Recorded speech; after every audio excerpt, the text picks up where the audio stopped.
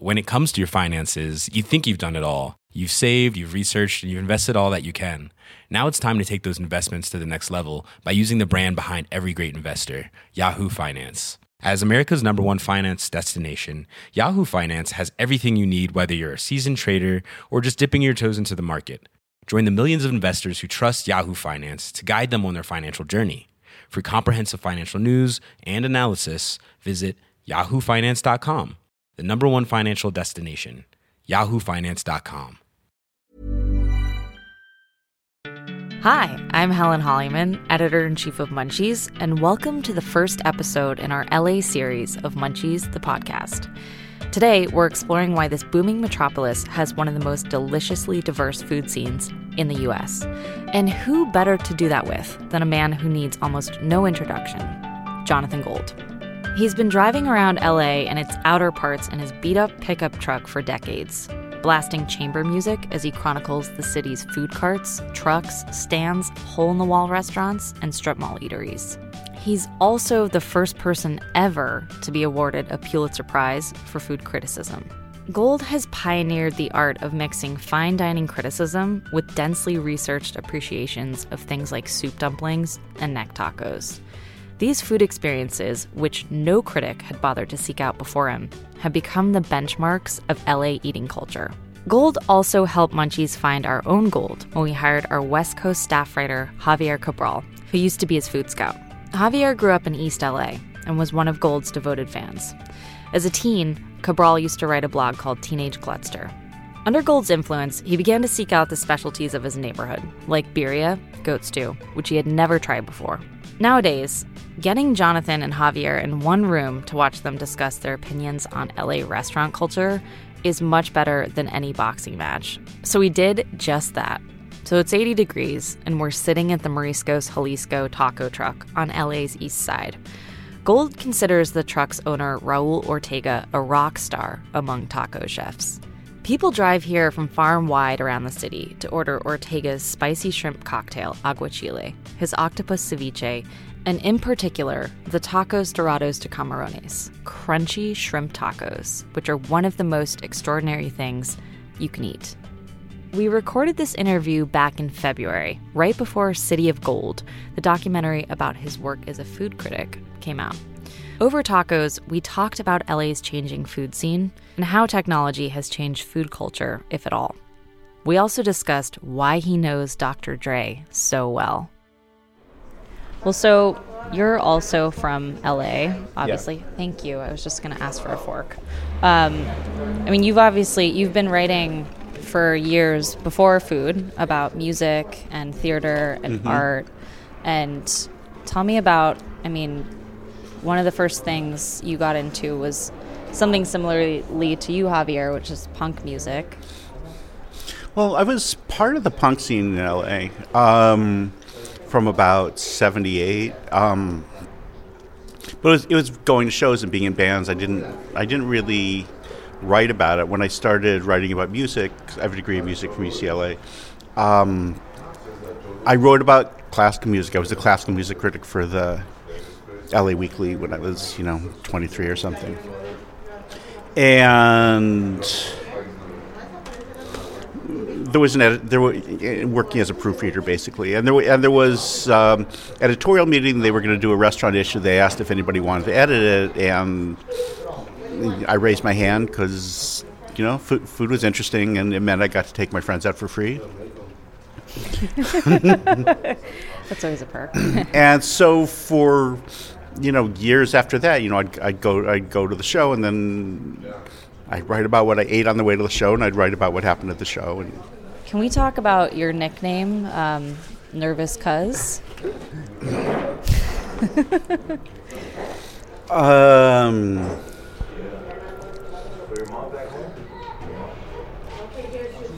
Yeah, I think Dre came up with that. I started writing about I started writing about hip hop in Los Angeles pretty early on, because the punk scene around 84, 85 had gotten dull. It was obvious that bands like The Replacements, the sort of which were less interesting to me, were what was happening rather than the sort of, arty, noisy stuff. And there was so much energy in the shows I was going to, down on Crenshaw, down at Skateland and Compton, and it was exciting because nobody was writing about LA hip hop. I mean, nobody was, right? You'd have things like Uncle Jam's Army, which was an early crew that had shows at the sports arena, and 14,000 people would show up, and nobody had heard of them. You had people, selling 500,000 records out of the trunks of the car. Like Too Short would be a good example, probably. And this huge mixtape culture, which was not unlike the punk rock mixtape culture. It was exciting to do. And I did a piece on Eazy-E early on, a little bit after I did Boys in the Hood, because it was completely inescapable in Los Angeles. You couldn't drive down the street without hearing them. I mean, later Dre said that he put that on so he'd know when somebody was, bumping his. And I started meeting with the band at Junior's Deli in Westwood, of all places. And sometimes you go there and like Arm & Hammer, the billionaire industrialist, would be like sitting at the counter, and there'd be Dr. Dre, and really interesting juxtaposition. But I'm not sure where Nervous Cuz came from. I think maybe I seem nervous to them. I don't know. I was going to say, do you feel like it's accurate? Like, where does that come from? Well, I was always there, right? There's this. It's strange because that world was so solidly African American, but there was always like, the hairy studio engineer sitting around someplace, and there were always the sort of suits that came in and out, sort of, and I was sitting in a corner, and I guess I did that in like LA hip hop things for long enough that they got used to me. So I don't know if it was justified or not, but it certainly amused them to call me that. Yeah, I think I was reading that you said once that there was a time when you spent more time with the two of them than your own family. Yeah, definitely. There was a point where after Snoop's bodyguard, shot the gangbanger.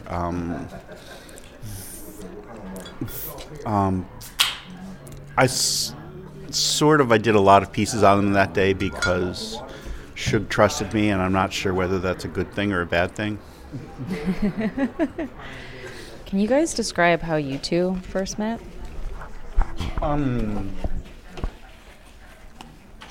When I was the restaurant critic at wasn't the LA Weekly still? Mm-hmm. 11 years ago. 10 years ago. 11, Yeah. 10. He used to write me letters. And, I used to respond to him sometimes. What kind of letters? I mean, what was the first letter that you remember writing to Jonathan? Do you remember? Mm-mm. You wanted to be a food writer. Sometimes you told me about, you must have told me about places that you like. Yeah. Well, I first found out of Jonathan Gold because I lived in East LA, and I would commute via the bus to Alhambra, which is like 7 miles away. And I would take the bus, and I would read LA Weekly to find out what local punk shows were playing. And then, there were really long bus rides, so I just would read the rest of it, and I started reading his writing, and I'm like, I want to do this too. This is pretty cool. So I Googled it, but there's no clear-cut way to become a food writer. And cue Jonathan Gold. That's when I sent them my first letter, asking them, how the hell do you become a food writer? And I think what I told you is to know one thing better than anything else, and did you already have your blog by then?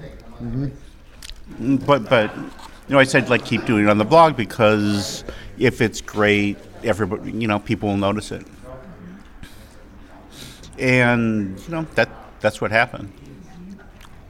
Makes sense. Well, I mean, it's kind of a question for both of you guys, but you both are from here, and thinking about sort of, Jonathan, you've been in the game much longer than Javier, but your impressions of how food in LA has shifted from when you started to kind of where it is now, and same for you, Javier. Well, when I first started writing about it, I obviously did mostly taco stands and Chinese restaurants and that for a while, but I became the mainstream critic for a big magazine pretty quickly. And a lot of the restaurants I was going in to review, I went in with my friends who were probably like wearing one pair of pants. I mean, the one pair of pants that they owned. And I sort of felt as if I was getting away with something if they let me through the door, much less, coming in with the sense of superiority over what I was experiencing. And I think in a certain way that informs things. Also, the way that restaurants have changed, I think, is that maybe a couple years before I started reviewing, all the big places were, Le and La. They were all French places. They all came from the same group of people. The dishes they were doing weren't incredibly dissimilar from one another. Though, of course, California cuisine was a huge thing, and it started in Los Angeles and in Berkeley. And that was rebelling against food in its own way. But the idea of what a good restaurant was still pretty stolid. There was an era where you'd go to a restaurant that would get reviews in big publications, sort of what you consider an important place, and they'd have a Thai noodle dish on the menu because fusion is what you did in the 80s. And there'd be the best Thai noodles in North America 5 miles down the street, and they wouldn't bother to go. They get the recipe from a book, or somebody would tell them about it, or maybe they'd had a fun trip to Thailand. And now they have to go. There's not a chef here that is unaware of what's going on in the San Gabriel Valley or Thai Town or Bell. The best energy in restaurants right now, I think, is coming from second generation people who were, chefs who were maybe the children of people who were chefs or in the food business in some way. Did the whole chef school thing, trained at, important restaurants in New York and in France, came back and used their skills and their knowledge to sort of reinterpret the flavors they'd grown up on, instead of chefs from sort of the mainstream culture attempting to pull flavors into their cooking as almost an exotic counterpoint. I can't top that. I have like a personal. I feel like I have a personal relationship with LA restaurants and the restaurant scene, just because when I first started, I wasn't even like of drinking age, so I would. A lot of my first experiences with like fancy places in the West Side was when I would get invited for them, when I would get invited to them, and I would just get like super loaded, and on those bus rides back, I would really reflect on like what I just ate and the food, and I feel a lot of it, has a lot to do with Jonathan Gold and everything he's done, just with the. Because he isolated like the regional factor in food here, so like for example, like someone will know that this dish is a Jalisco style shrimp taco, and someone will know that another place is a Sinaloa style, and so on with Chinese food, which he's obviously covered a lot, and it seemed like as if it couldn't be like even more nerdy and regional, but it's continuing to get even more regional. And then on the other hand, you do have those second generation chefs like Eddie Ruiz, a Corazón y Miel, like Ray Garcia, Broken Spanish, like Carlos Salgado. Yeah, like Carlos Salgado especially, and it's definitely powered, I think, by like the Mexican cuisine. A lot of it is just because it's I guess this used to be Mexico, so. And I wrote a piece, and I guess it was in the 90s, but it doesn't seem like that long ago, where I suggested, half tongue-in-cheek, half not, that Mexican restaurants in Los Angeles should be legally required to serve at least 2 dishes from their village. Because everywhere you went, it was the same, tacos, tostadas, enchiladas, chileno, and that law's completely unnecessary now because everybody's doing that. The excitement is in the regionality, in the chefs and the cooks and the restaurateurs attempting to bring the flavors that they grew up on to Los Angeles in the form that they remember them. And it's not necessarily a matter of authenticity, which is a word that comes up a lot, because the idea of what's authentic always changes. Like, these tacos we're having here, San Juan del Lago it's inland. It's not even close to the sea. It's like a religious pilgrimage town, and yet shrimp tacos are the thing, right? So it's obviously introduced somewhere. Somewhere somebody came up with the idea of doing it, and it's spread. Yeah, these tacos have inspired imposters, and throughout this whole, I would say just in the neighborhood of Boyle Heights, there's probably at least Jonathan, like 5-7 other places that do like this. When it comes to your finances, you think you've done it all. You've saved, you've researched, and you've invested all that you can. Now it's time to take those investments to the next level by using the brand behind every great investor, Yahoo Finance. As America's #1 finance destination, Yahoo Finance has everything you need, whether you're a seasoned trader or just dipping your toes into the market. Join the millions of investors who trust Yahoo Finance to guide them on their financial journey. For comprehensive financial news and analysis, visit yahoofinance.com, the #1 financial destination, yahoofinance.com. These style of shrimp tacos that Raul innovated. But I think he will admit at some points that he didn't even do it. That Cuatro Vientos down the street did them first. Well, there's some drama there. And that he worked there, and there's like a family. Yeah. There's some kind of like rivalry. There's 2 food trucks. This is Mariscos Jalisco, and the one a few feet away called Mariscos Cuatro Vientos, and they both specialize in the same dish. Now, who started it? Who knows? Yeah, well, when we were coming over here, I was saying that there was a truck, literally a giant semi, pulled up in the middle of the street, double parked, and walked over.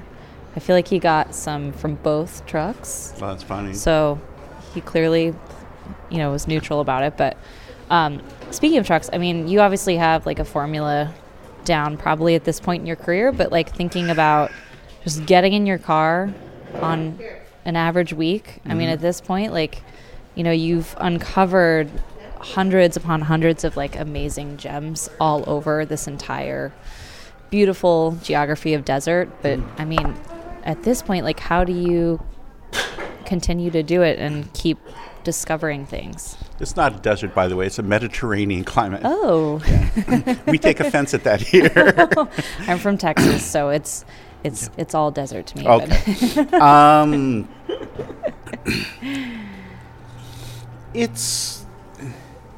May I say that on the one hand, it's great to be able to walk into a place and experience not just a dish you haven't had, but an entire cuisine whose existence you hadn't contemplated.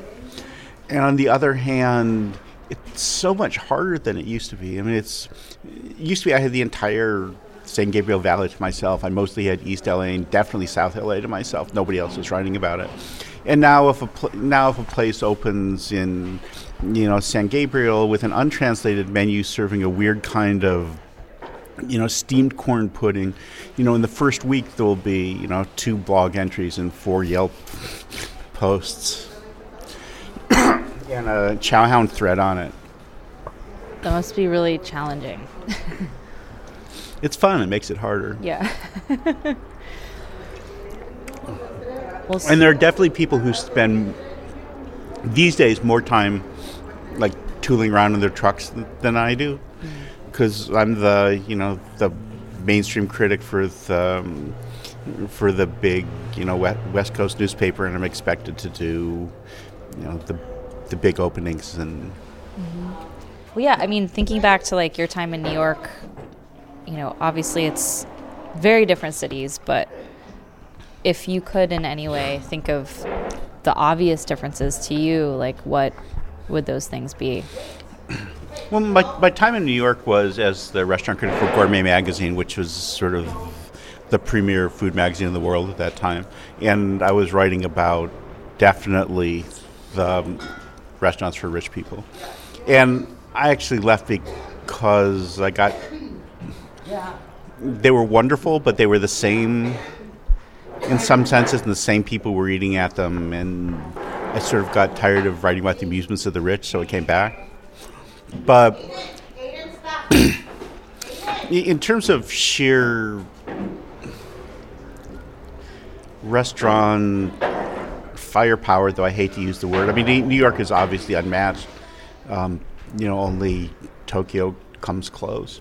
That if you were going to write about the best 50 restaurants of a certain type in the country, 40 of them would be in Manhattan. But when you're looking outside the world of expensive count dining, things become a little thinner on the ground. Part of it is the economic thing, probably, and maybe a bigger part of it is that in New York, everybody takes subways, right? I mean, everybody, walks on streets with all kinds of people. You're aware of who lives there. And in LA, it's because it is so gigantic and spread out, and the communities here are so big, it's possible to spend, most of your life not interacting with anybody outside of your group, which I think is bad for the commonweal maybe, but it's really good for food, because it means that if you go to a place in Koreatown, you're usually getting somebody who's just cooking what they cook and doesn't care if you're Korean or not. Whereas in New York, my experience is that they're always anticipating what somebody who's not them would want to eat instead of just serving what they serve. I have another oyster. Well, I mean, you democratized food writing, and I think that thinking about just when I was much younger, I was the nerd on eGullet. I was the nerd on Chowhound. I mean, Javier and I, the first time I met Javier, we were talking about like eGullet posts that we did when we were much younger. But fast forward to now, I mean, just thinking about people across this country, like, as eaters, I think people are so much more adjusted or expect food sites and food writing. And what are your impressions of what you think of the diner now? Well, in certain ways, food has become pop culture in the way that it never was before. I mean, obviously people were, very attached to their own food. You spent time in Texas and New Orleans. Those are two places where that's really strong. But in a certain way, food has almost taken the place that rock and roll did when I was growing up, right? Because you have people in tribes. You have Team Vegan, and you have Team Nose to Tail, and you have Team Mexican Authenticity, and you have Team Sushi, and there's some overlap between them, but there are people who are just so passionate about sushi, or so passionate about ramen, or so passionate about not having a speck of anything that had ever come close to an animal into anything they put into their mouths. Yeah. And they go to the same places, and they hang out with one another, and they have blogs, or does anybody have blogs anymore? They have Tumblrs. Yeah. And there's so much energy in that. There are 20-year-olds excited about new expensive restaurants opening. And I can say as a 20-year-old, going into, L'Ermitage, taking the bus there and feeling like I was an alien interloper. Do you feel like, with the kind of age of the internet that we're in now and how connected we are, do you feel like food and why it might be the new pop culture thing has anything to do with where technology is? I mean,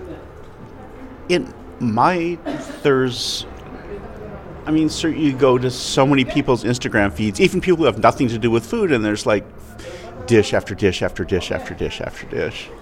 And, which I do not think is what the inventors of the medium had in mind. But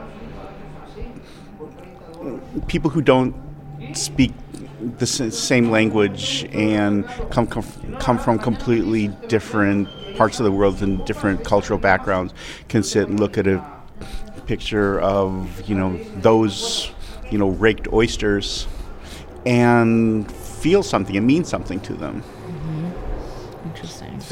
That food always has a way of affecting us viscerally and emotionally because it conjures feelings that we all have. And really, it's the only bodily function we can write about without censors getting involved. That's a good point, too. Mm-hmm. In terms of both of you and your eating habits with just eating out a lot, is there ever a day where you just try to stick to cereal or neutral foods? There are some times that I do, but I don't think I have the luxury to do that. I mean, a lot of writers will talk about being behind in their writing, but I so often feel like I'm behind in my eating. And I mean, you look at me. I'm not a small person. I go to the gym 5 days a week. I don't look like somebody who goes to the gym 5 days a week. So I'm fat, but I can lift heavy things. Well, what do you think of, if we could describe food in 2016, just as a snapshot of culture, what do you think it's saying about the world right now? The way that 2016 is shaping up, it seems that things are more vegetable driven, not necessarily vegetarian, but you might have a carrot as your main course. I mean, actually, I'm not sure there's a new restaurant in Los Angeles that doesn't have roast carrots on the menu. It seems to be like a law. 2 years ago was charred Brussels sprouts. Last year, what was it last year? Kale salad. No, that's even older. That's even. Well, back to your carrot comment. There's even that carrot hot dog that Neil Fraser's doing at Fritzy's. Yeah. Have you had it yet? Yeah, I had it at the farmer's market. No, it's a carrot on a bun. Please. Cool. I mean, it's a good carrot. I know he sous vide it with good things, and it's a carrot on a bun. He is fooling no one. But then I guess it's the idea you don't have to fool anyone. That it's okay to serve a carrot as a carrot. That I hate to name a New York restaurant, but what Brochelli's doing at Superiority Burger with his veggie burger, it's not trying to mimic the texture of a hamburger. It's something different. It has a few of the umami things going on. It has a few of the taste profiles that are the same. But he's not trying to fool you that this is a hamburger with meat in it. And it doesn't matter anymore. Fermentation is becoming sort of the hot technique. People seem to be leaving sous vide behind a little bit. But I'd say the tendency to eat lower on the food chain would be what's happening. Although we still haven't reached peak steakhouse, it's obviously a quandary. I love a good steakhouse. Why is LA the greatest food city in the world? This is a question for both of you.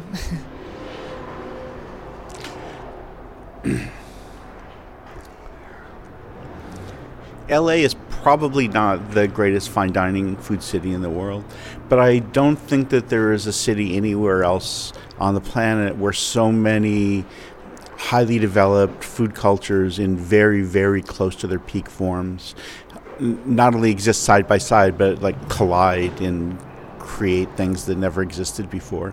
The creativity here is super great, and people are willing to try things. I think LA has the best food city because people can open up restaurants here if they want to. It's still affordable, although it's quickly changing. But that kind of freedom, everybody has like a fantasy of like opening up a restaurant, and because LA is so vast, you can do it if you work hard towards that. And because of that, you're gonna open up whatever, like if you want to do like I just found out of a Cambodian barber in Long Beach, because they have like a little Cambodia there, and he's opening up like a Cambodian restaurant after he thought about it his whole life. So that kind of freedom to be able to do that on a whim is I feel is why LA has some really good food and regional food, great food. I do this 101 list, every year of the best restaurants in LA. And the number 2 this year was of a place that was started as a taco truck and located to sort of a grungy location in a hipster mall in suburban Orange County. It's the last place in the world you would expect to find great cooking, but there it is.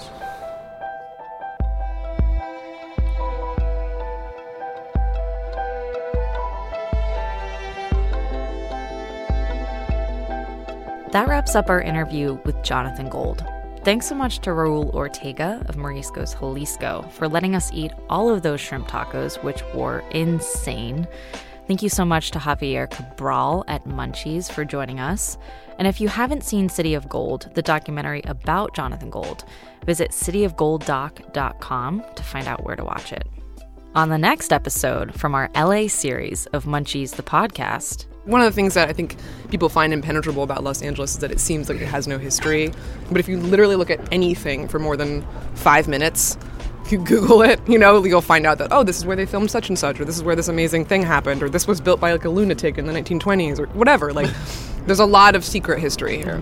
We talked to the duo behind the band Yacht about LA's mysterious history and the restaurants that exist in unusual spaces. So until then, get all of our delicious Munchies content at munchies.tv. Peep us at Munchies on Twitter, Instagram, and Facebook too. And if you like the show, go rate us on iTunes. It really helps us out. I'm Helen Hollyman. I'll catch y'all on the LA Freeway.